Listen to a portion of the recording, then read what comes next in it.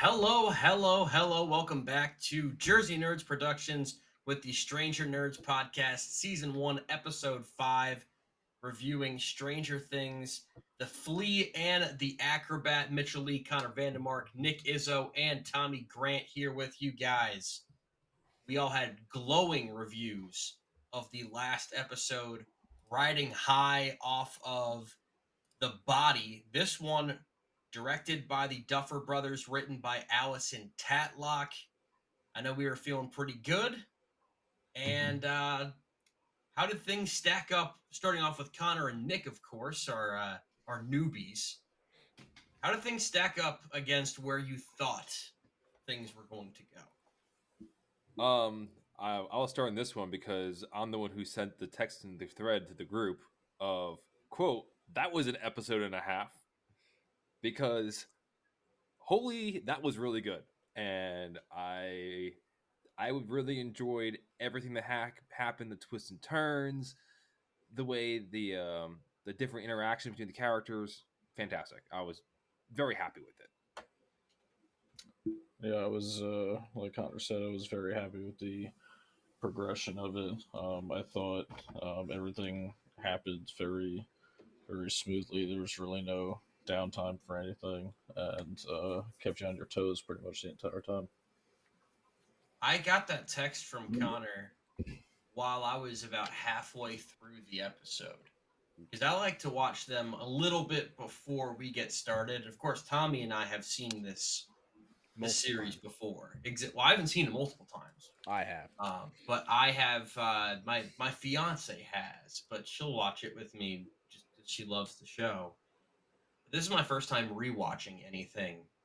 So my memory of certain things, particularly the first season, is very foggy.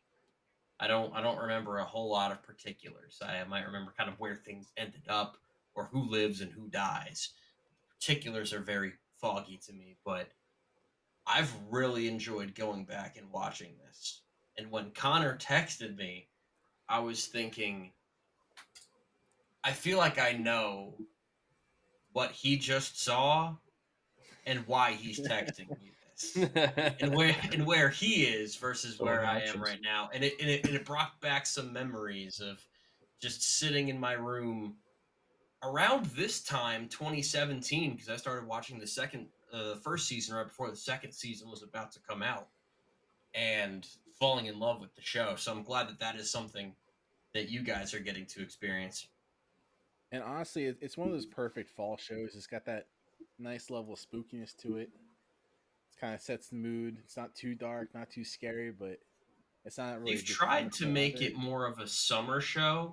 I know the third and fourth seasons. I think the third one worked for. I mean, and I won't get into any particulars, of course, but that was more the 4th of July weekend that they released it, and it worked for that. But last year they released the fourth season they released it in 2 parts, and they released the first part in late May, and I didn't really care for that. No, I mean it was really good, but yes, you are right. This is a Halloween for all kind of thing. You know, you've got those movies that are more not Hotel Transylvania kind of things where it's scary but for kids. Everyone can watch this, but it doesn't feel like it's for kids. And it makes me happy to see when Connor and Nick actually get excited about the show, because I'm like, all right, we actually picked a good show worth watching. Yes, you're not just dragging them along like, yeah, I'm watching this because I have to. Some shows, let me give this one a 5.2. Because like some shows have a slow build up. This one, it's not too slow, but like we're getting to the part now where it's like things are really going to start going down. Comparatively speaking, definitely one of those shows that it progresses each season. I haven't hit a standstill with the show yet. It just progresses and gets better and better, in my opinion. Yeah, I'm right there with you on this. I'm excited to see where things end up as far as the grades compared to where we were. But obviously, we've got a long way to go because we have a fun and interesting episode to talk about. So I kind of want to open the floor to some initial thoughts about this one. Connor, I feel like I should lead off with you because you were the most vocal one in the group chat. And so, therefore, I want to hear what you have to say the most. Not that I don't care about everyone else's opinion, of course, but I definitely want to know. No, I'm deeply offended now. I figured you would be. Nick's not going to talk for the rest of the episode. I'm so I mad. figured you would be, Nick. I'm butthurt. Yeah, I would you say can save that one for the football podcast. I would say that I really enjoyed how things are starting to weave together, and because like, we'll get into more of the plot lines in a bit, but no, the ending I did not like. I don't want to jump ahead too far, but like it's like what the hell are you doing? And I'm like don't like even my girlfriend was in the other room like it's like you're being vocal about. I'm like, well, why not? Because the fact that like what are you doing?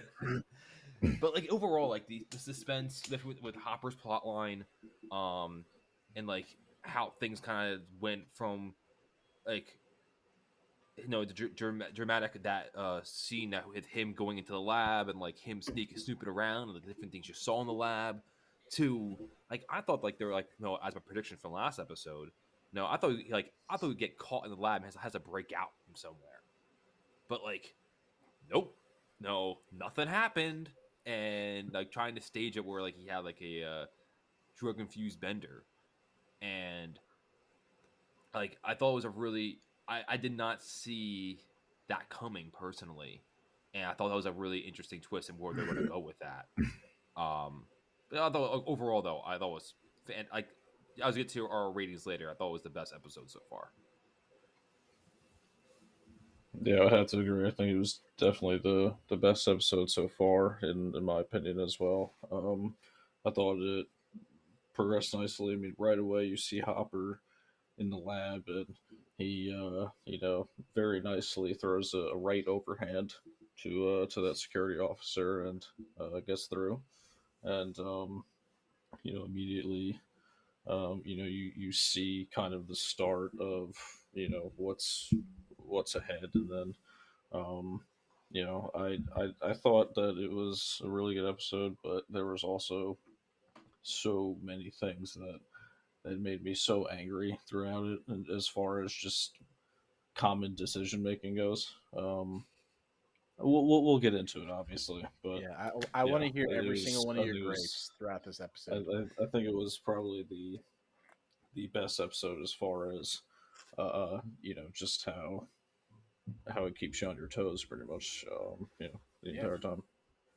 So with that, yeah, I say we dive in with Hopper storyline, since that seems to be the main start of the conversation here.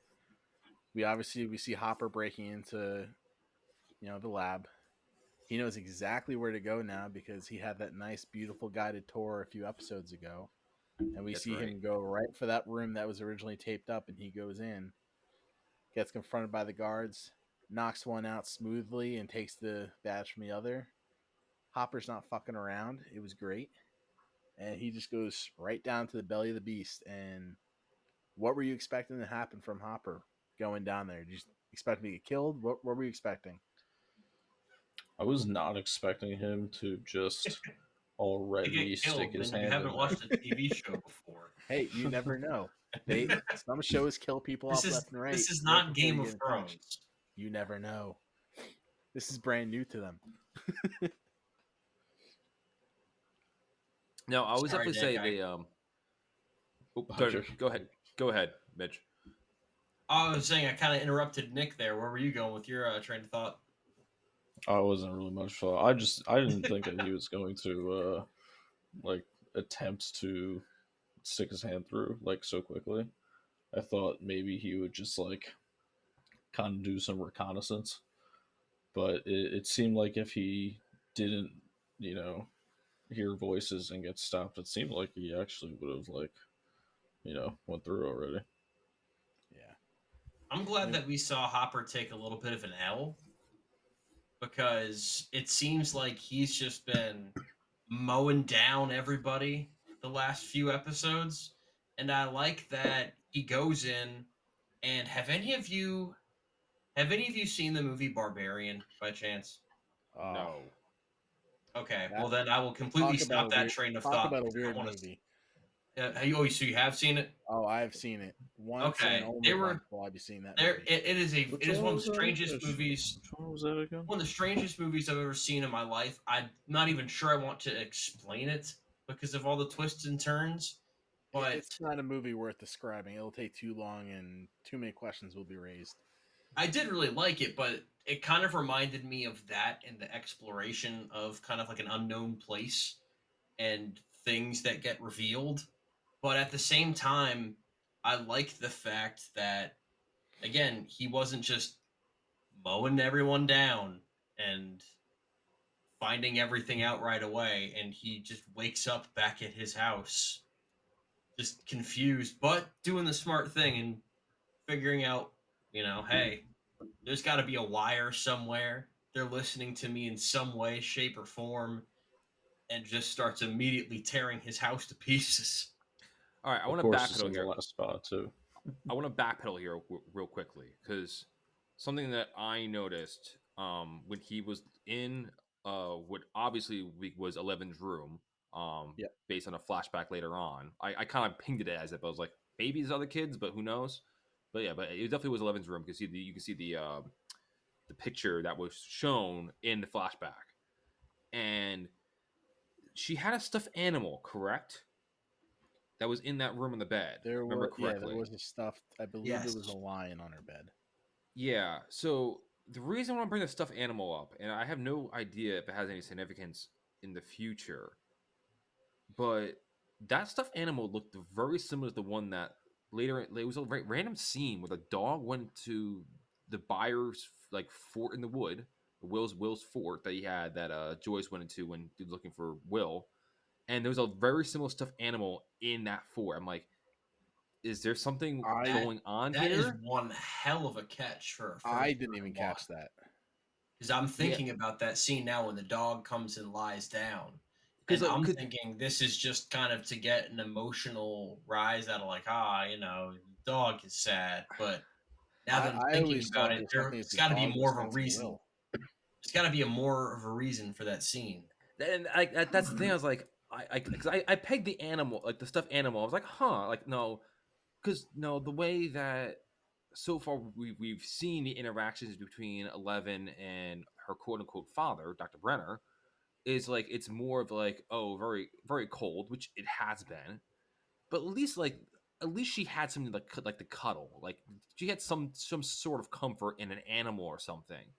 And then when they had the scene come up with the dog, I'm like, huh, that's interesting. The dog going to the fort. Like, another thing is just like, whose dog is that? Is that Will's dog? Like, I don't remember him having a dog at all. That's Yes, another thing I didn't even think about. they do I have a never dog saw who them caring for a dog. they do have a dog that very rarely appears in the show because in the very first episode when Hopper and them come to the house to investigate, the dog The was dog was barking there. out back, and that's That's what drew right. them to That's the right. shed. But That's yeah, right. it's very rarely seen, so you don't really think that they have a dog. Because I was like, what's this dog going to the fort? And then it goes down, and like he lays next to that stuffed animal. I'm like, that's weird. That looks very similar to the one I did not like rewind to double check, but I'm like, I'm just gonna like I literally have like a in my on my phone like different things um that came up in the show, and like literally says same line in Will's hideout as Eleven's room in the lab question mark, like because I didn't know if you guys knew anything about that or not, but I'm like that was weird. So I just Yeah, want to touch on that I'm before glad we you kept said going that forward. because honestly, I've watched this show probably like 4 or 5 times now, and I never picked up on that. It just had I just like to I dissect always things, thought man. it's kind of the emotional pull too of like, oh, the dog's sad, Will's not I've here. never noticed that. Look at you. Again, that's one hell of a catch for the first time going through this. So I'll take that. And this is why we're doing this, people. exactly, yeah. But yeah, like I thought it was very like though to me like I thought Hopper was going to get caught and like no, well he definitely did get caught, but like I thought he'd like be like in their own personalized jail cell like being interrogated or some shit. And nope, he's just back at home. I'm like, And that why definitely would kind of humanizes his character more too. It's he is kind of the hero, if you want to even call him the hero of the show, but he doesn't win every single time. He just kind of goes in hot and heavy, hoping to get something done, but gets humbled pretty quick sometimes. Where like getting stabbed with a needle in the neck from behind. You know, but of course he's running around screaming Will's name, so I was like, it's bound to happen. People were Yeah. chasing him, Yep. alarms were going off, so I was expecting that. The word looking for is But- protagonist, by the way. Thank you. Yeah, but like I was very confused why they would like I don't know what to call these guys, the federal agency, the Dr. Brenner's group. Why would they elect to have him still out and about? Because of the fact that obviously he knows something. Obviously he's already had interactions with, I guess, 2 of their agents out in the wild, plus the one in the morgue. Now he's at the place, so he's making connections. Like, I think they were trying to play the card of, we know you're an important person in the town, so we can't take you off the board yet. But everybody in the town doesn't fully respect you as much as you would like them to. So if we can put you in a position where it looks like you were on a drunken pill bender, you might which not be able to have obviously, as much credibility to We come can back. knock you down a few pegs, then anything you say won't carry much weight anyway. Yeah, because he and did have the that phone is call. pretty much the card they pull, because you see the pills all over the table, you see the beer cans. He looks like shit when he wakes up. So, and even the deputies find him after running around like a crazed lunatic with his gun outside. Don't make me start going off about these damn cops again. But We know this is- they might as well be doing our job for us. My man, you have no investigative abilities whatsoever. Yeah, Yeah, they, that Because guy they was a never, moron. they've That's a never good had to point. handle any sort of investigation. That dude was an idiot. But Trash. they do relay a few important facts to us. Is they mention how Barb. the state troopers found Barb's car at a bus station. So the Stadies are already starting to pull the Barb ran away card to explain Barb's missing. And then they also mention that there's 2 more people that went missing in the woods nearby. So now we're getting additional body counts that we didn't even see on screen either. So it's just more and more people are going missing. And I Yeah, we think haven't really that's gotten also into the other people just yet. no. I mean, they didn't even. I think they mentioned their names, but as far as I know, I don't think we ever physically saw them to know who they were. No, But the only, not the, to the my only thing knowledge.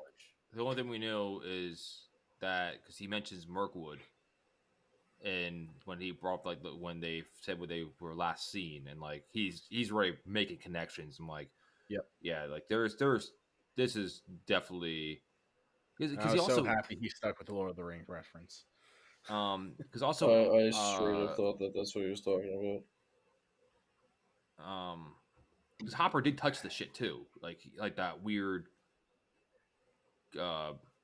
He did touch like the gooey thing, like the fleshy wall opening thing of the like what's called Yes, the he gate did. for now. And I was like, so he knows something's weird going on. So it's definitely a very intriguing.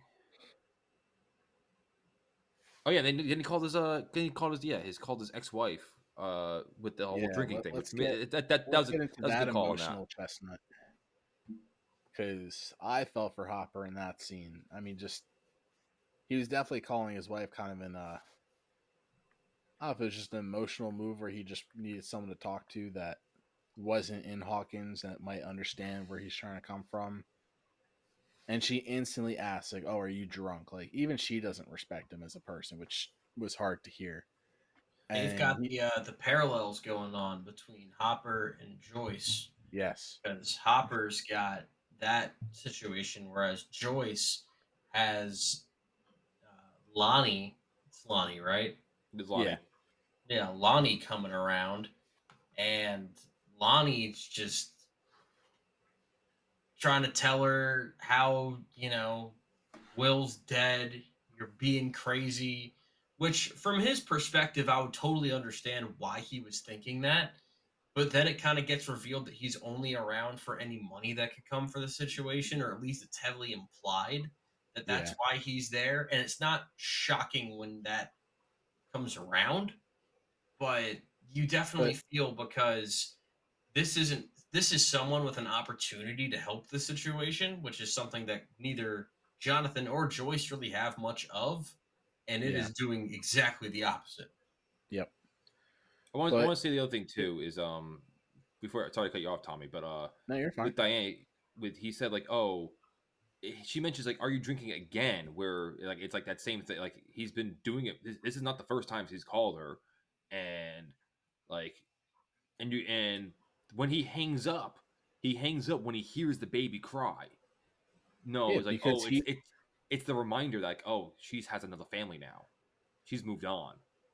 yeah, and that's kind of the part that really hurt me watching Hopper because he's definitely someone who hasn't moved on. He's still living in the past, trying to run from everything that he lost. And then to hear that his wife, finally moved on, has her own kid, living the life he wished he could have, and now he's stuck here, basically being attacked by the government. And he's like, you know what, fuck this. Let's go fuck some shit up. Rips out the phone when his ex-wife's trying to call back, and he goes on a mission. All right, And I think that's the Hopper we know and love. I was yeah, I think surprised he had a phone to begin with because he broke everything in his house. that is So when true. he was making that call, I was like, all right, did he go down to Joyce's Right. like Good point. department store and get a phone? Because he broke every single thing in his house. But hey, at least that store's doing good business because of all the phones being broken. That store is selling the most phones out of any small town, any big town in Indiana. Yeah, they're doing very well for themselves. Yeah, I think So it's a yeah, good so time I to mean, jump over to the Joy storyline because we'll get to later when they coincide with each other. yes, definitely. Yeah, Joyce Um, didn't have much going on this episode. Really, just a lot of Crying, just crying and yelling. being talked down to by Lonnie, who definitely is playing for his own interest in this game, as Mitchell mentioned. He's Bonnie's a here. punk ass bitch. I'm just That, gonna that's, call it that's for That one way what to it is say it. is. could not have said any better. We all know a Lonnie, and you just don't want to be the Lonnie in whoever's life. Don't be like Lonnie. Yeah, I just love how he just comes in and tries to be a parent to Jonathan, telling him like, "Oh, don't get your mother all riled up," and he's telling him to take posters down in his room. Like you That's can't just inappropriate. yeah. And get the hell out of here. also, is that some other reference that poster Evil Dead? I'm assuming it's an old movie, Yeah. or is that You banned? suppose that's an old Yes. Oh jeez. my gosh. Dude, again, I'm not really. That Oh. that's It's a again, it's classic 80s horror franchise. And the new That one was pretty good too. I will say it's not it's one of those that just hasn't died off yet. It's got plenty of sequels. Yeah. You've got Ash vs Evil Dead, Evil Dead I haven't seen Rises. that There's one. a whole bunch in between. I've probably heard of But him before, but You've got some homework to do. Unless you don't like gore, it's a very I'm gore heavy franchise. I'm yeah, fine with that gore. I have no issue with gore. And you'll be all right. I've it's seen the saws and almost stuff, so I had no issue with it's that. almost borderline Saw level gore.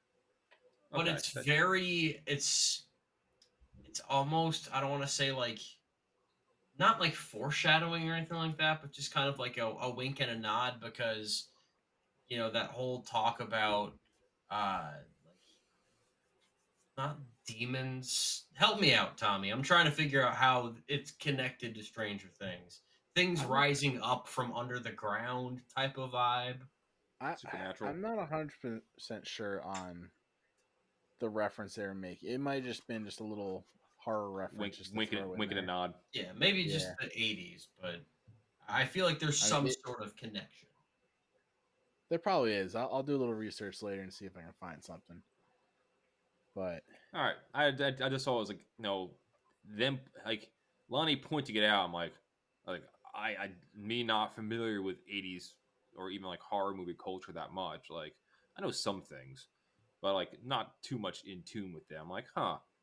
Oh, that's interesting that like they pointed that straight out. So Yeah. Yeah, I'll have to look into that. But yeah, so shortly after that, we see Joyce kind of digging through Lonnie's stuff, finds that ad for the lawyer, and realizes that Lonnie's there just to basically try and get money off of a lawsuit for a wrongful death on, I think it was the Sattler company that Yeah, owns the quarry. he made a comment about that too before she found it. I was like, oh, Yeah. don't you think they should have a fence up there or something? And like, and like kind of to like egg her on a bit, where um they're trying to get her in the line of thinking that he's thinking to make his argument easier. Yep. So yeah, so we see Joyce pretty much stand up for herself, tell him that I really don't need you around anymore. Get the fuck out. And she has it out and stands up for herself. And I was very proud of Joyce in that moment. She stood up for herself, kicked Lonnie out of the house. Lonnie was pissed off, but he knew there was no winning that fight because even Jonathan was basically now believing Joyce. So his little statement of "you're being crazy" kind of has backfired a little bit too, because Joyce had that little glimmer in her eye when Jonathan came in and was like, "Yeah, you're right. Like, Will's not dead." And that would only get bigger with time. Yeah.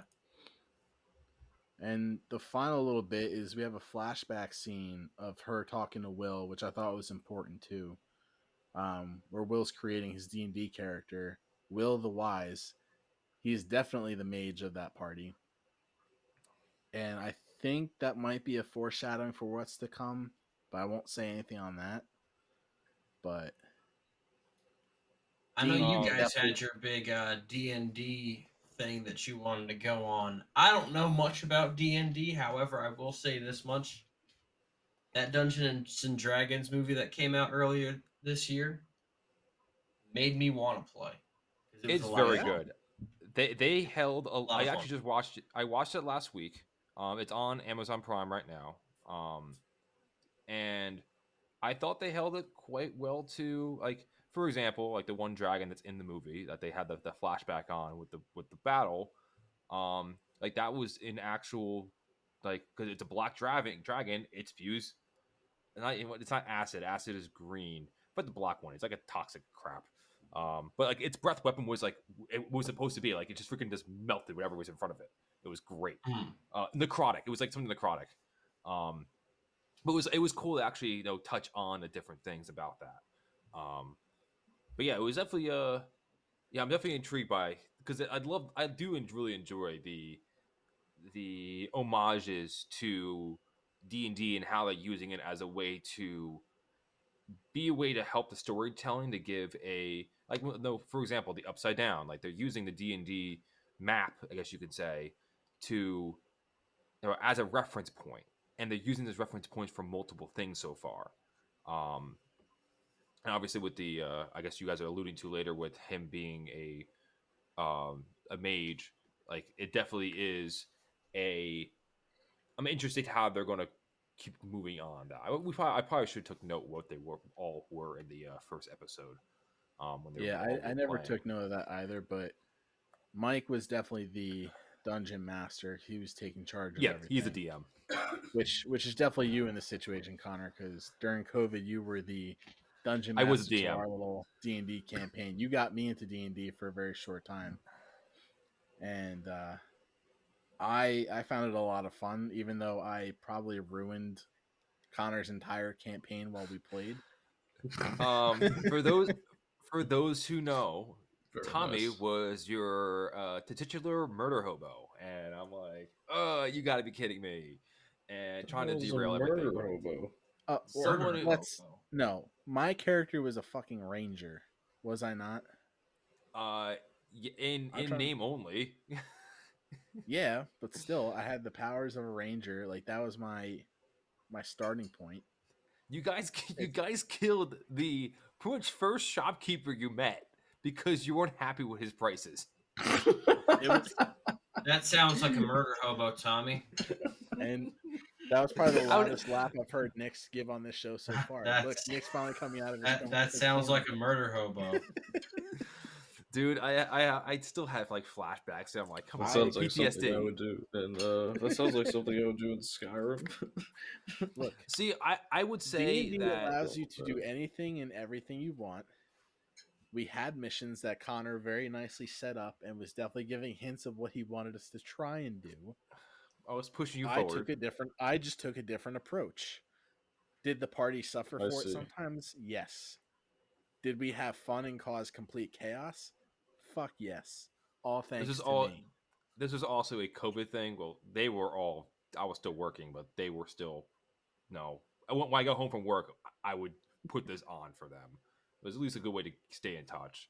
Um, but yeah, it was definitely because like it's a little like definitely DMing is a lot more, I guess, hands on. Like you have to actually prepare because you don't know what's going to happen, and Well, the no, dungeon master has to prepare for everything. You well, you basically the planned players everything out too. for us. Yeah. Um, But but just like seeing Yeah, the I've glimmer of never hope played. leave Connor's eyes every time I made a decision I knew he didn't want me to make, and just the sigh that came over the microphone of just really. Just like that. yeah, just like that. Yeah, but it And was that's how I knew I was going in the right path. in your mind. Um, yeah, Can I one get thing a that brief spoiler? What? Not for the show, but this is not my highest graded episode of the show so far. Thanks It's for that not. tidbit of information. And I'll tell you why. It's Let's because hear I it. just don't think there was quite enough. If you noticed something, we haven't really talked about many of the kids yet. Oh, we're We getting haven't there. talked about 11 much. We haven't talked about Mike. It's just not really something that we've discussed too much yet. And I think that, yes, we'll get into it, but there's not a ton in the first like 2/3 of the episode that they do. No, they were a major part of more the second half of the episode. But so we'll cut from there. We see hold on, I will say one Hopper. thing though. Oh, Before please you go. cut back, with the so I thought it was very nice how they because you could see Joyce actually engaging with her son like a parent should, where like she was trying to show interest into his hobbies, like, oh no, why is the no will the wise shooting fireballs, shouldn't he outsmart him? And like it's like, oh, sometimes like your enemies are just as smart. You gotta fight fire with fire sometimes. And it is very on point for it's very much a trope when it comes to wizards and D&D, where one of the it's a classic spell for a reason. And even till I'm assuming they're playing probably second edition D&D or maybe even first. But like fireball has always been like you're I am just gonna wreck shit, and it does that for even to modern day D&D and 5e, where 5th edition that is, where like you roll a ton of dice and just like, all right, everything in within this radius, friend or foe, take this damage, deal with it, and it's pretty much like We call that the the Tom factor in D&D. the Just low cause level complete nuke, chaos. pretty much a low level nuke, and it's pretty much what it is. And I thought it was very fitting. It was like, oh, of course he's throwing fireballs, but like, but you can see, how well Will like his mind of thinking though, like how he really is thinking strategically and understands how when it comes to people, there's a certain situation or a certain method for each situation depending what you are. He's already thinking that far ahead at whatever age this flashback is. I'm assuming it's not too far from the kids' ages now, but like if he already has his mind of thinking, I'm kind of curious. It doesn't surprise me that he's still alive. If he is still alive, because you see George still freaking out about it. Where he's probably trying to outthink, and he himself's devising ways to get out where he's from. Yeah. So the final scene we see with Joyce and Hopper is Hopper comes to Joyce's house, bangs on the door. Joyce thinks it's Lonnie, opens up, sees Hopper holding the sign. I don't remember what it actually said. I think it just said Don't say say anything. anything. Yeah, just Yeah. don't say anything. And the poor bastard has to go through this entire house filled with lights. And I just went, why don't you just rip all the lights out and throw them outside? But he individually unscrewed every fucking Christmas light on that ceiling. I felt so bad for him. I was like, this guy is so stressed out. He took the time to meticulously take apart every damn light. And as we saw a few episodes ago, she bought boxes and boxes and boxes of lights. So finally, after all that was done, he basically tells Joyce that, hey, I believe you. Will's still alive. The body was fake. And we just see that, like, just that hope come back into Joyce's face of, like, finally, someone fucking believes me. She got that little glimmer from Jonathan, but to actually hear it from Hopper say Will's body was a fake, we now see the Joyce Hopper alliance form. And I was very excited. Connor and Nick, what'd you think of that little alliance starting to form? The weight was lifted off her shoulders. Yes. Like it's like a That's breath of fresh exactly air. what I said as soon as it happened. Yeah. He was Couldn't- tired of couldn't shit say it too. better. Yeah. And I agree with you, Tommy, that he definitely did not have to screw through every individual, bulb. Was this one of those find the moments that wire. made you mad? Yes, absolutely. Absolutely. And Because I was just you, like, a man of reason, I know you would have done that. You would have taken all the lights and fuck this and throw them out the window. yeah, because like, okay, so given the time that they're in, like, what could he have possibly, I guess, done with the wire once he got it? I think he would have probably most likely just destroyed it anyway. So why not just I agree. take all the lights and then just throw them out, and then you're done. I'm glad we share the same mindset well, on this. Because if you I'm- if you remove the wire anyway, and then they listen in, and then they just don't hear anything, then that's kind of an indicator already. So I don't know. Didn't I didn't understand that. I can kind of get it because the fact that okay, so far everybody's been thinking Joyce is the crazy one. All right, Hopper, as seeing and also thinking she's a freaking wackadoo, then goes over to the lab, sees all the shit he's been seeing, and the wild crap that he saw with what they're hiding in the I guess basement. I'm assuming what is in the lab. Like at this point, like I don't blame him for not taking on the whole rigging because of the fact that when he goes to the door, he thinks she might know more information than I know, and these lights are up here for a reason. Obviously, he has it like um obviously she has the things painted on the wall like no to communicate with. Like he doesn't know what that means, but like Joyce has some method to her madness, and I get for him respecting that. Nope. Lights would have been out the door. Yeah, yeah. I'll play devil's advocate. Yep. I would not have the patience, no matter how paranoid I was. If I walked in and saw that many lights, I'd be like, nope, it's going to take too Work long. I smarter. have important things to say. Because you got to also think, he's got on his mind, hey, Will's not dead. I need to tell Joyce this, but I got to take out every fucking Christmas light bulb first before I tell her this.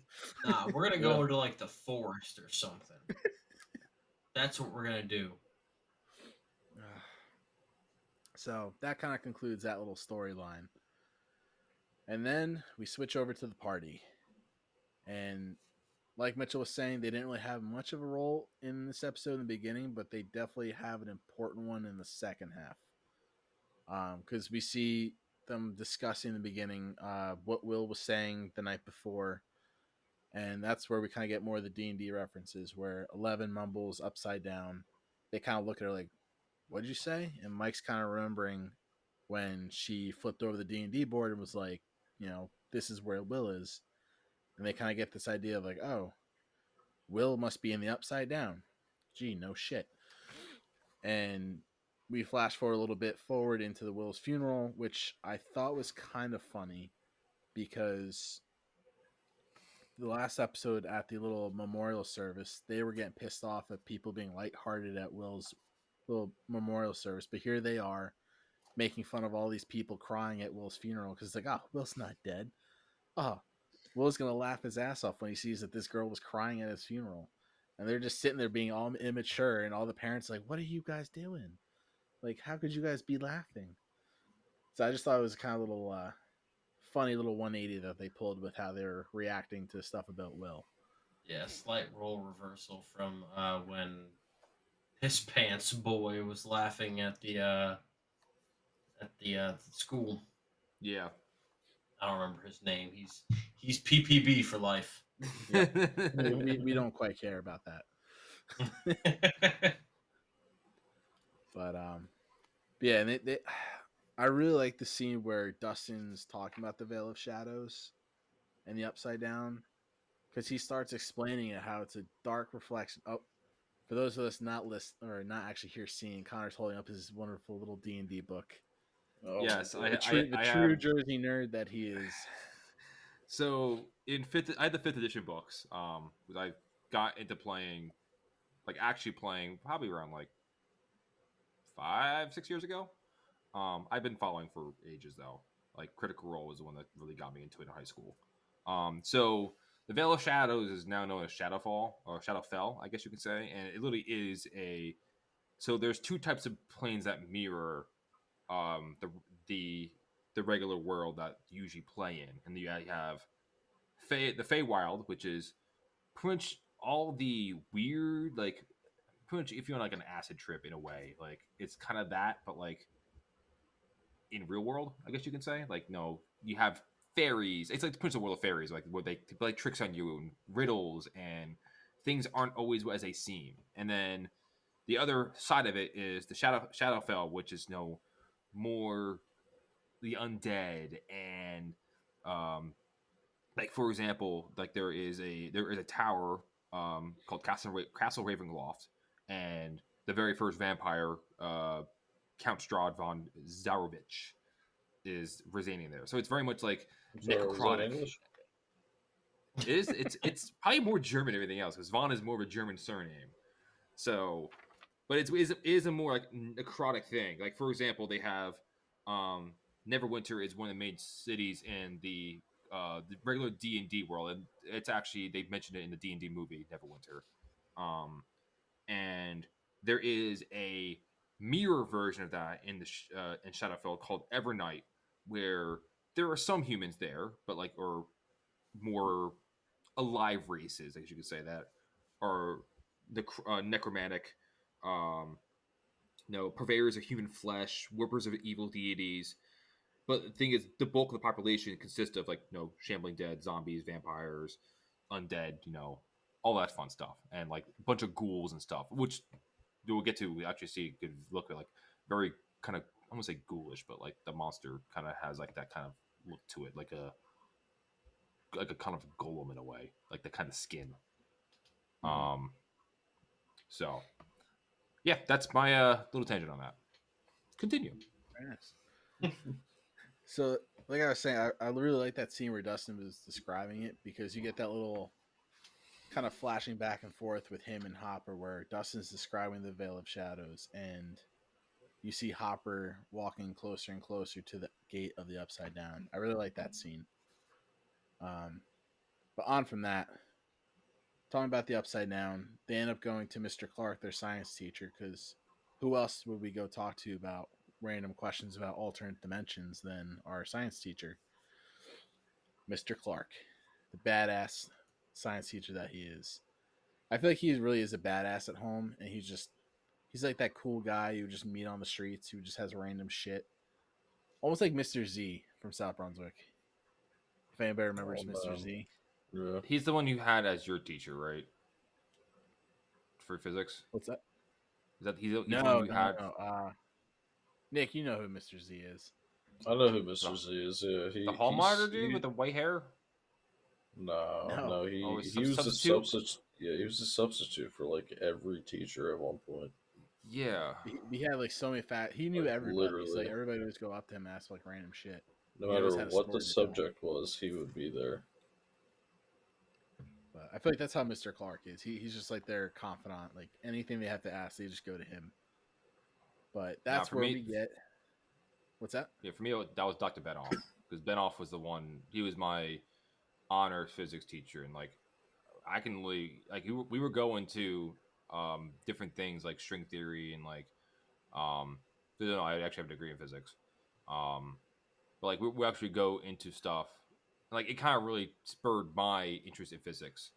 Um, and like just during like lunch, we would just go and just bullshit talk. You know, we watch like chess and stuff with him, and like he was one of those like more chill guys. More chill than Noble, who let us make a fucking jackass video for a physics project. Oh my god! Oh, again, that was your physics project. You just tagged me along on It that one. was. That's true. And a That wasn't legendary even project on that it this. was. Yeah, Nick wasn't even in our class, and he was part of our project. I wasn't either. I'm here too. You were forgotten by then. You were living a different life. Yeah, I was down south. Have you ever seen our jackass video? I have not. Do No, I we want mentioned it like last week, I think, but to? We did. Yeah, a couple people. Will that my work life be better off having seen it or not? Oh, you would definitely be better off having seen it. you It's might a legendary lose video. you might lose a brain cell or two, but you'd be better off seeing it. It's if you lower your expectations of what you want it to be, you'll probably really enjoy yourself. Set a bar for yourself and then go even lower than that bar so that way you're However, I surprised. think we really These are found all our great things. we really found our stride in the blooper section of the video. The first half it had to be educational, so it was, we had to fit certain formats. But the blooper section, that was key. Mm-hmm. But anyway, so off of that little tangent, we get Mr. Clark explaining to them how these alternate dimensions work, and that's where we get the title of the episode, The Flea and the Acrobat, where Mr. Clark explains how the difference between the Acrobat and the Flea and how they can travel across the little dimensional line. Connor, the smart man, might be able to explain a little better than I can. No, I thought it was a very, very good explanation for that. Like to me, the using the flea to be able, kind of like a regular person can walk along a rope, fine, but the flea can walk up, the top of it, the side of it, below it, um, and does it with relative ease. And I thought it was a very, very good description of, because sometimes you can change um your point of where you're working from. Like I know there's like some physics project problems we work on. Like if you change your view on something, the answer you might be looking for might be a little easier to see. And I thought that Flea was a very good analogy to say, oh, look at the problem this way, and then it makes a lot more sense to someone who isn't really as no, the kids are still young; they're not as versed in science, or that kind of thinking. That is like, one thing that I always like about science in general, especially physics, is like you have to critically think. You have to think outside the box in order to to think of a solution to what you're working on. And I think that this teacher has been a very good, like, obviously they're very close with him, and they've been working the AV club with him, and he's definitely he's definitely a proponent of pushing it. And you also know he also plays D&D because he knows exactly what they're talking about with the Veil of Shadows. Hell yeah. He picks up on it. I was like, oh yeah, I know what you're talking about. Which I thought was a nice little tidbit there. And I thought it was a great role model for those kids who are more on the outcast of the school, within the school that is, and someone that they can aspire to, honestly. Like, we're gonna look up to when it comes to like these kind of things. Yeah, but then he also sets them kind of on the path of danger because he tells them exactly how to, what to look for. Because to make a gate into this upside down, you need an amount of extreme energy that is not possible to have, and it would alter the magnetic fields and everything. And Dustin kind of has that brain spark afterwards of, hey, our compasses aren't working right, and they kind of come up with this theory of like, oh, if we follow wherever this big magnetic field is, we'll find the gate. So if Mr. Clark didn't tell them this, they might have been safe and never walked right into danger. But here we go. We have the gang following their compasses because, what's a good kid back in the 80s without having a compass? Because do you have a compass, Mitchell? On my phone. Because like nowadays, I don't know if that would work. No, Yeah, I don't know. well, No. GPS. The phone one uses GPS in order to So like, orientate so like itself. nowadays with modern technology, would that have affected it? Do you think? Probably not because GPS works on using a 4-point coordinate system. So your Oh, X, Y, and Z, and also time. So you communicate from um the too much of GPS tells you your location or and time how far you're away from the satellite, and by doing so, it can triangulate where you are. And because of that, it doesn't really use like for a compass. It uses the Earth magnetism to work on that. The phone does not do that whatsoever.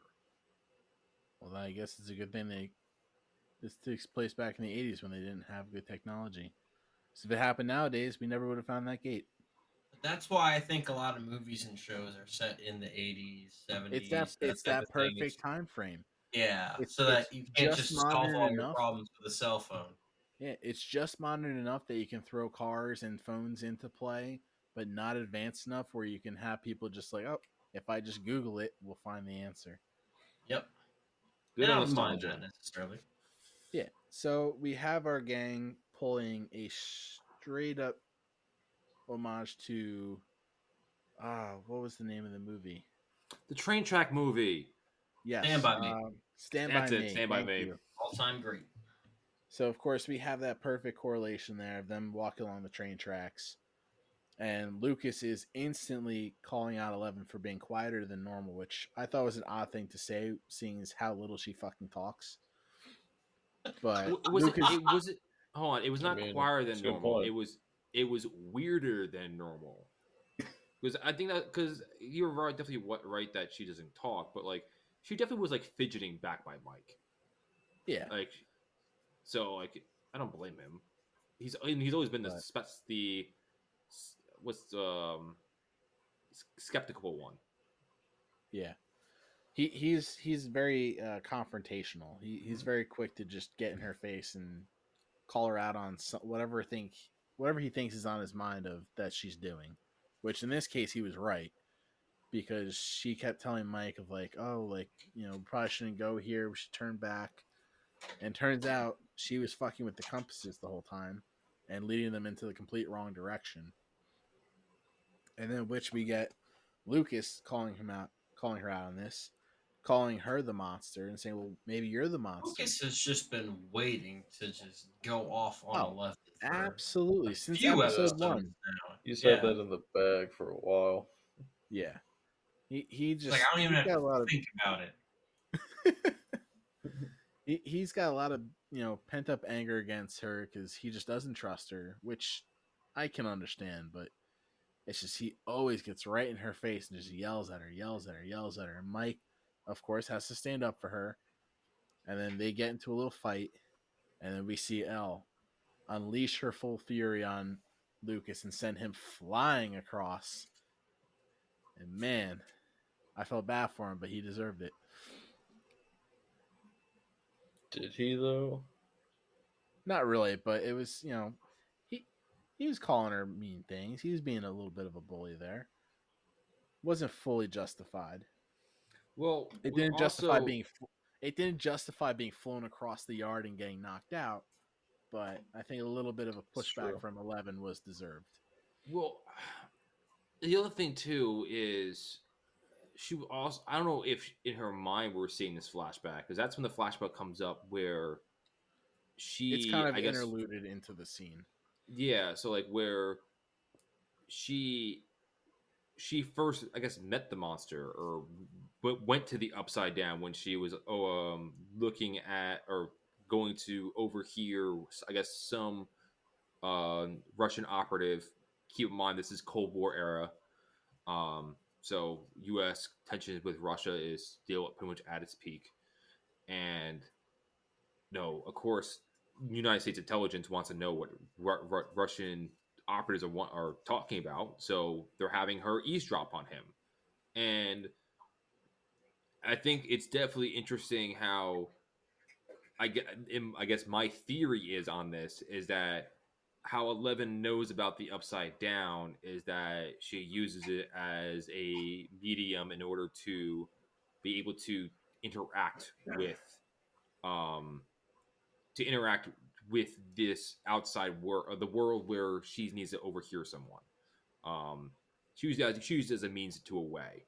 And But not knowing that it could be possibly, I'm assuming, um this is a, I guess this could be a prediction. I want to throw it out here now. okay. Um, so when Hopper was in that room with the weird crap that the gateway would say, Hmm. there was a tank in there, I think, and I think that's what was Eleven's tank that she used. And I think that I think she might have opened the gateway not knowing what she was dealing with in the first place, and then how this all came about could be how this all came about is the aftermath of maybe her going too deep.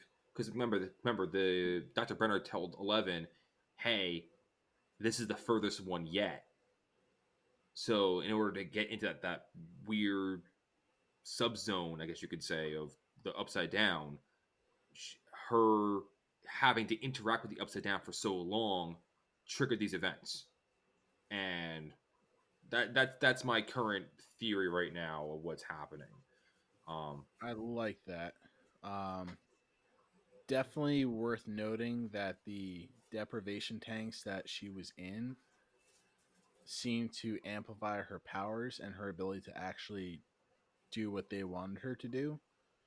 yeah, Because we see in the last episode where she was just sitting at the table, she was able to use the devices to basically channel his voice through the intercom system. But here in the deprivation tanks, she was able to actually go physically see him, and that will definitely play a little bit into future events in the show. But I will say nothing more on that.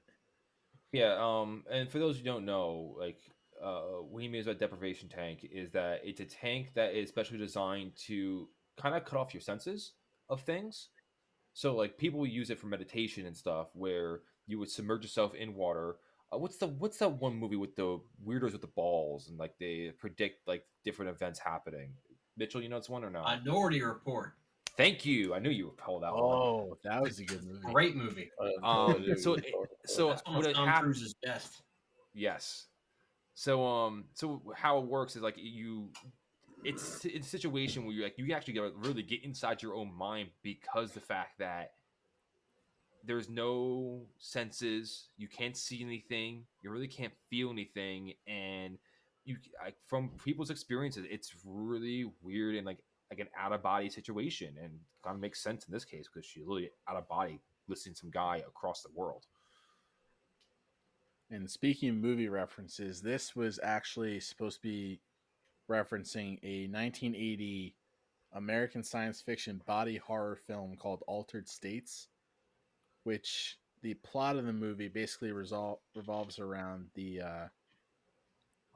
let's see, a psychopathologist conducting research with isolation tanks under the influence of psychoactive drugs like ketamine and LSD.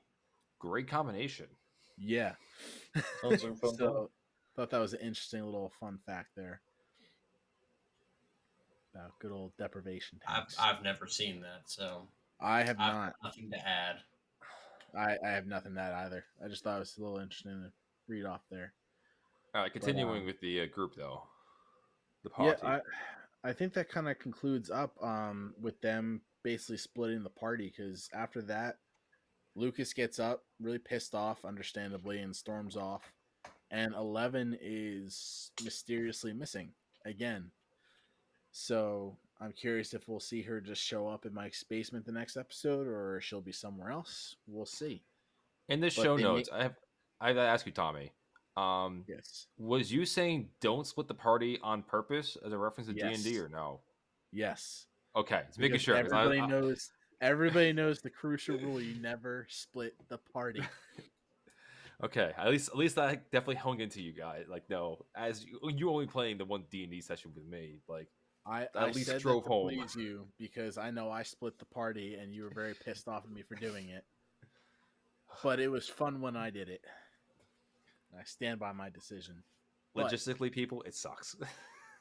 but strategically, you never split the party. And time after time, this group seems to love to just split apart, and chaos happens, and they need to come back together. But with that ends the parties section of the story.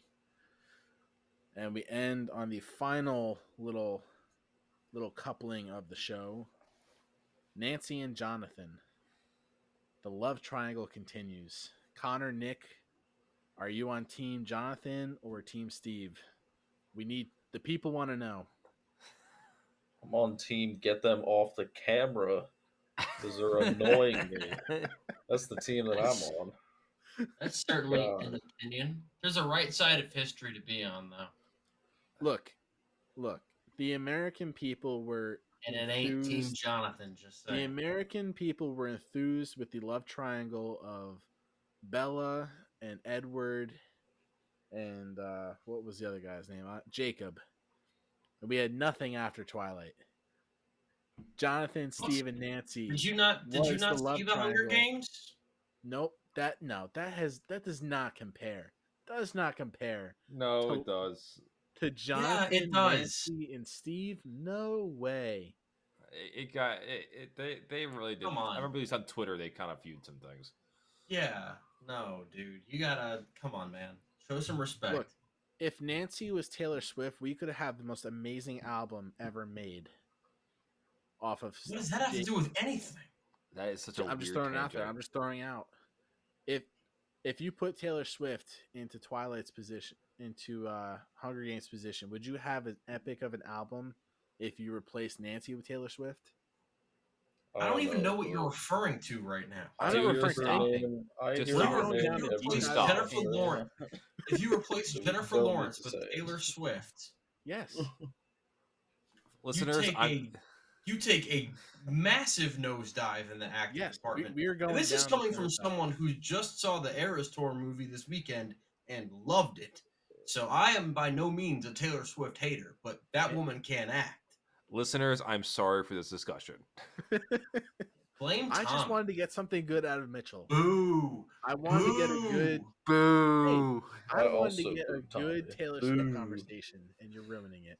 No, you just know that her name gets clicks or whatever, and I'm sorry. You good people deserve better. You get the Gladiator's thumbs down. But anyway, back to the initial question. Are we Team Jonathan or Team Steve? Team Steve. Easy. Steve? Connor? By default, yeah. By default, you're Steve? Yeah. Really? Not that I'm happy about it. No, you can stick with Team Get Off the Damn Camera. I mean, that's the team I am. As long as you take a stance, and that is a stance. No, that is. We're gonna see your opinions change over the next couple seasons. We need to know what the initial reaction is now. Mine doesn't, for the record. I guess at least Steve at least the moment, I guess Jonathan. Oh, hot take, Connor. Hot take. Yes. Okay. Yes. You can't even for here. Come on. In all fairness, the camera, the photo ship is creepy as fuck. Just getting out of the way. It's a disqualifier. Put that aside. I get that. It's a disqualifier. I don't.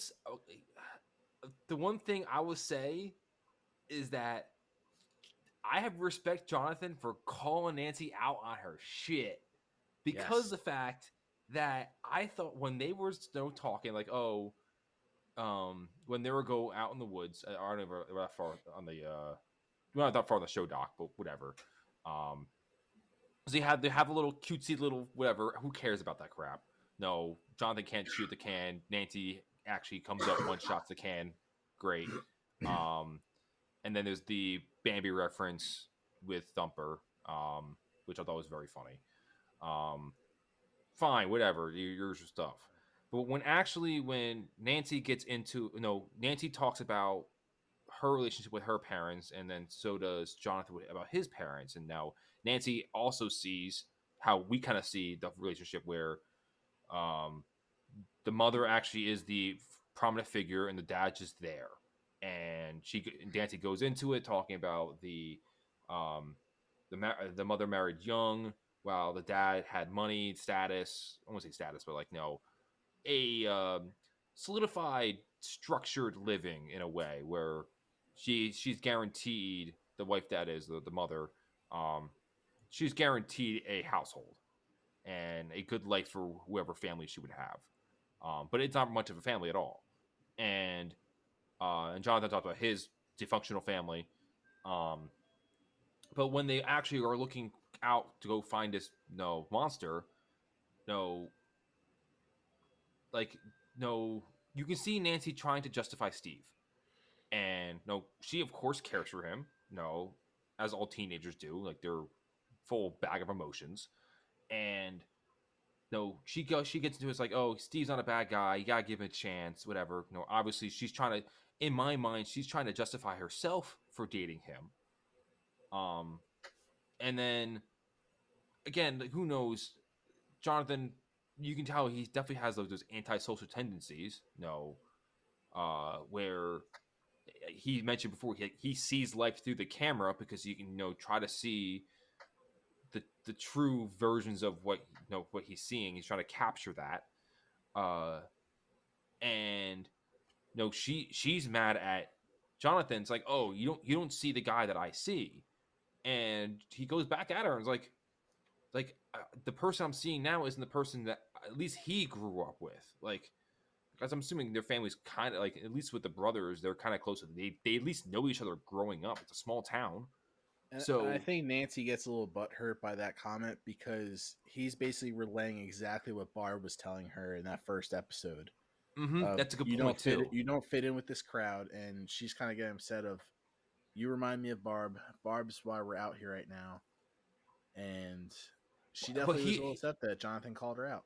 And I think he went even the next step though, and made the connection of, oh, you're going to marry some jock, and you're going to be just like your mother, and you're going to be in the same situation your mother's in,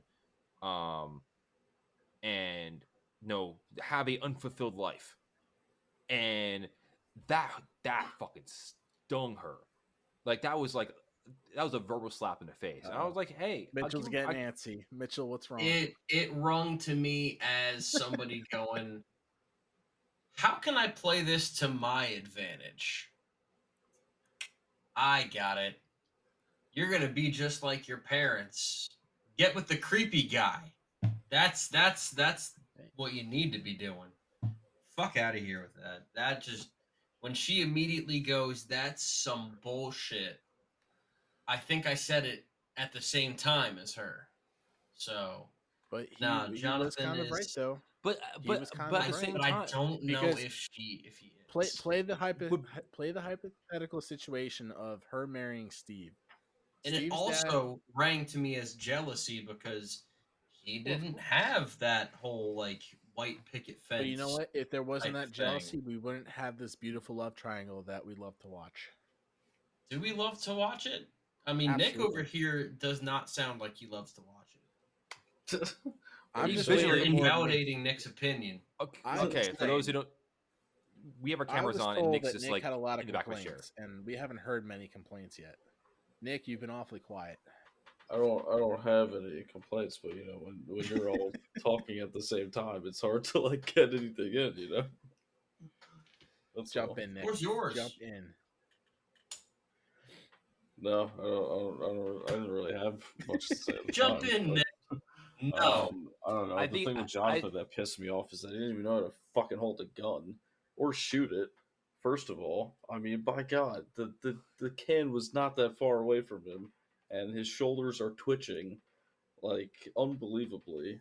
And of course, Nancy Well, just comes out of nowhere and all of a sudden hits it dead on. Like, come on, that well, yeah, that kind of it had to show a little bit of a little threw me surprise off. in character. We weren't expecting to see Jonathan be a little pansy with the gun, Wait, and we were but definitely not expecting Nancy to come out he and be a little.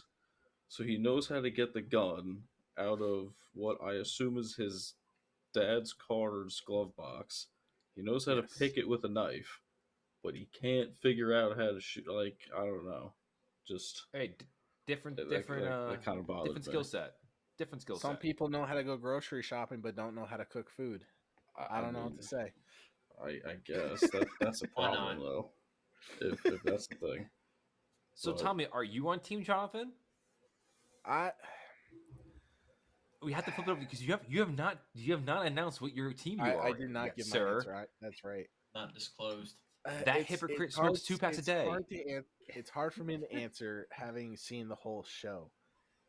At this point in time in season 1, I'm Team Jonathan. Later on, I'm Team Steve, but I Hey, can't Steve, say see, why. but okay, and Jonathan's the shy underdog. Jonathan's what's a creepy perv. he's a creepo. Doesn't matter. but It's also like goes it's about like for things wrong. example, if Underdog or okay, not, he is weird. let's but like yeah, it's a violation what he did earlier. Right. Like let's say for But- example, you replace but- that with a different violation and he peed on her head or something.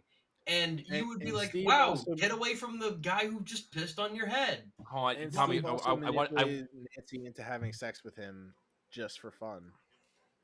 and also when Steve Barb was out is for just still for the booty call. No, no, no. Steve's a little bit deeper than that. I'm telling you. no, now at least okay. As someone again, you guys are seeing past from what I'm seeing right now. We just had Steve when Nancy had that scene where he was trying to figure out how to swing a bat, which I thought was very funny. Um, so Steve came up and was like, "Oh no, let's go catch a movie." Like to him, at least in my vantage point, Steve has a one-track mind of No, okay, he's just trying to have a good time. and his good time is get back into her pants. At least to my Not to not my necessarily. Hey man, view. I'm just Because the fact that if he was actually caring for Nancy, then he would be a lot more supportive because of the fact that her best friend's currently missing. Her brother is currently his brother technically just had a funeral for no his best friend, and there is no he has no care in the world for whatever's happening her in her life, at least in my vantage point. I just don't see it that way. I just see it as like, all right, we've It's high school shenanigans, got our like yeah, exactly, yeah. but at the same time, no, I feel like that he he definitely like if you're a parent, like you don't to me like I wouldn't want my kids dating either one of these kids. Like it's That's fair. like it's two sides of the same coin of like this kid's a weirdo, but also this kid's an asshole. No to either one of them. Two genres of high school boys right there. It pretty much is. Trust me, the director's doing a great job of portraying them both as the assholes Right. that they are, or the faults that they have. But I have no love for either one. They can both care. But Yeah, currently right now, like Jonathan, They at least both have their faults, is what I was trying to say before. yes, Despite Jonathan's creepiness, he's just that shy, awkward kid that doesn't know how to approach the girl, and he's finally in a position where he can. Because let's be honest, we were all kind of like that in middle school ourselves. We were not exactly the sharpest of shooters, but we were definitely no Steves. I was much more the awkward side. Tell you right now, it took me a while to break out of my cage. Holy shit! I know I fucking was. Hey man, I managed a way to make it work eventually. When So you were Steve, when you were Steve, no, I had I had one person that I was after in high school. It made it sound like I was like trying to murder them, Jonathan. and you know, it probably didn't work out to my benefit in the long run. But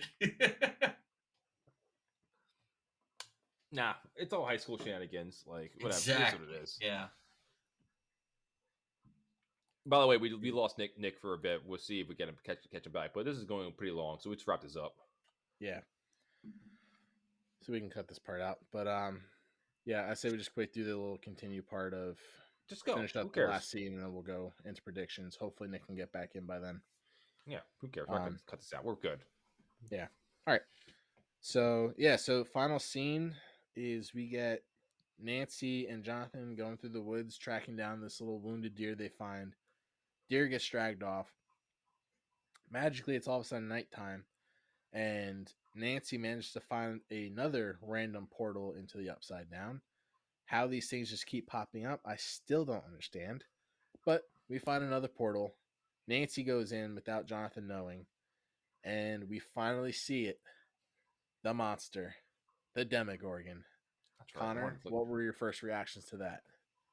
So this is probably the part where Nick got pissed off. At least to me, because I thought I was pissed off. Like, Nancy, what the hell are you doing? I was like, no, don't do that. Don't do that. What are you doing? Stop it. Stop it.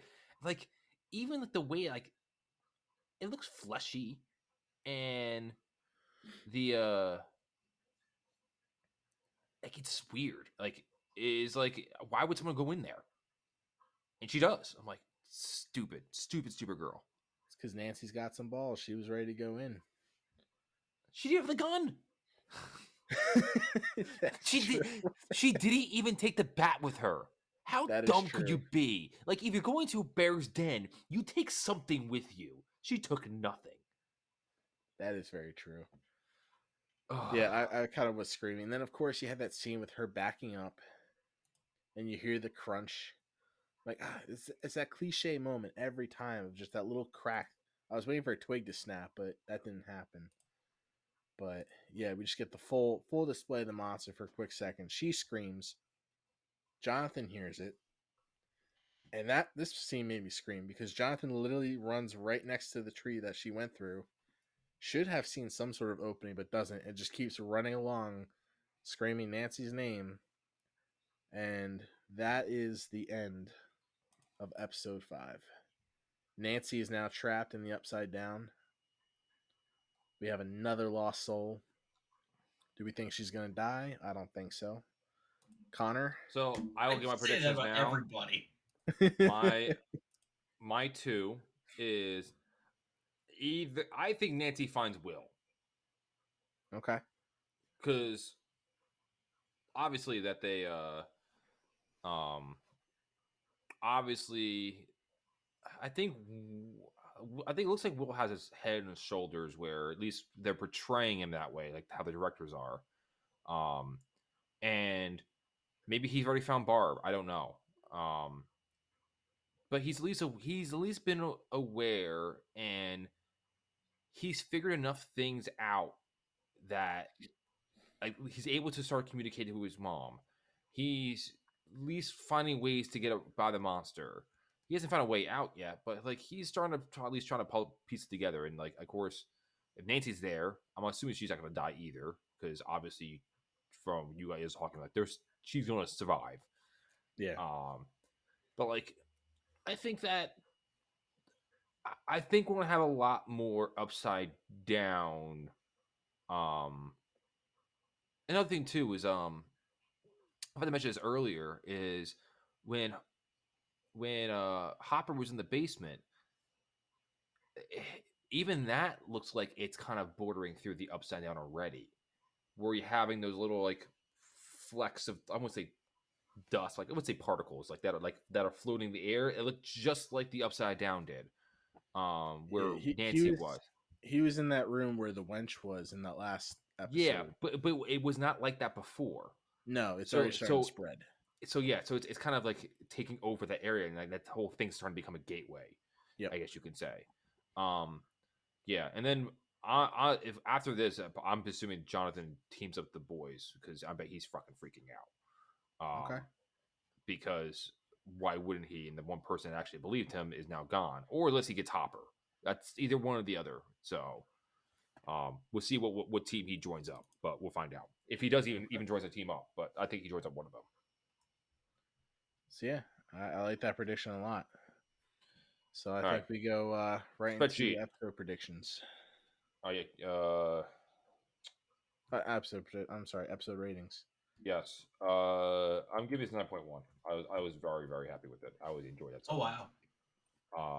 Again, I thought it was better than last week's episode. It keeps getting better to me. Like, Nice.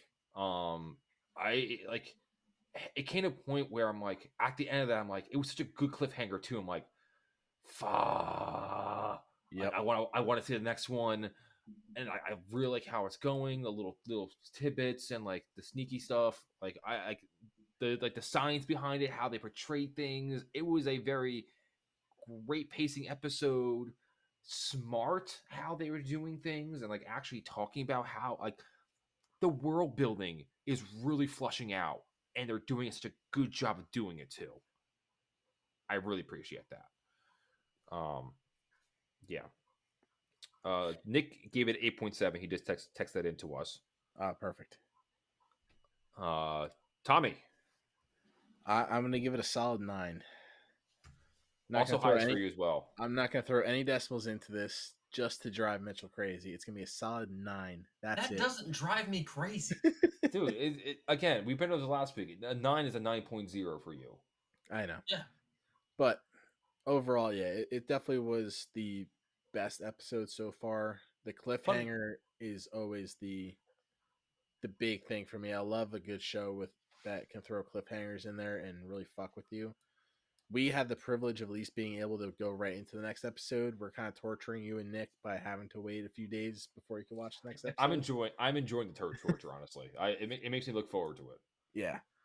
But by the way, Mitchell, as far as that goes as well. Mitchell gave a flat 9 last week, so you ain't doing shit. So get off my ass. That will not happen this week though. This week, and shocker, I'm gonna be the lowest one on this episode, but not by much. As this week it's going to be an 8.67. That's still your second highest rating. Exactly. No, I still really like this episode. It just wasn't at the highs of last week's for me personally, because I think it was more spread out. And maybe that means more to me than it does to you guys. I don't know. Maybe I just liked from episode 1 to episode last the most. I don't know, but this was still a solid week, and it's not taking away from any excitement for me whatsoever. I'm really looking forward to seeing how they wrap things up, because if I'm not mistaken, this is a 8-episode season, right? Yep, we are officially coming into the second half. The end of the first season. We're only 3 more left to go. So we have an average of 8.8675, or for those who don't care, 8.87 rounded, which is pretty good. It's done. It's pretty much been going up for the exception for episode 2. It's been going up pretty steadily, and fair enough to me. Like as someone who does like real science and nerd shit, I thought this would hit every single note that I wanted. So I am very pleased. Tommy? What's up? It's been a long one today, boys. Did you give your rate? Yeah, you gave it an even 9. Yeah. Sorry. Give it 9 flat. Yeah, that's right. What does that come out to? 8.87. Is that the highest so far? Yes. By 0.2 or 0.02. Okay, sorry. So it was 0.12. No, 0.12. Sorry. Last week's 8.65. Either way, it's very close. Yeah, it's moving up. All right. Well, that'll wrap things up for season 1, episode 5. Next up, of course, to all of our listeners out there who can count. It's season 1, episode 6. This one called The Monster. So I think that'll pick up right where we left off with this one and not keep you waiting too long to see kind of where things go for Connor Vandermark and Tommy Grant, as well as Nick Izzo, who, I guess the internet dropped out on him or something while we were He recording. clearly got attacked by the monster. Clearly. He's lost to the upside down. We'll see if we can find him before next week. I'm Mitchell Lee. Thanks for listening to the Stranger Nerds, and we'll be back next week.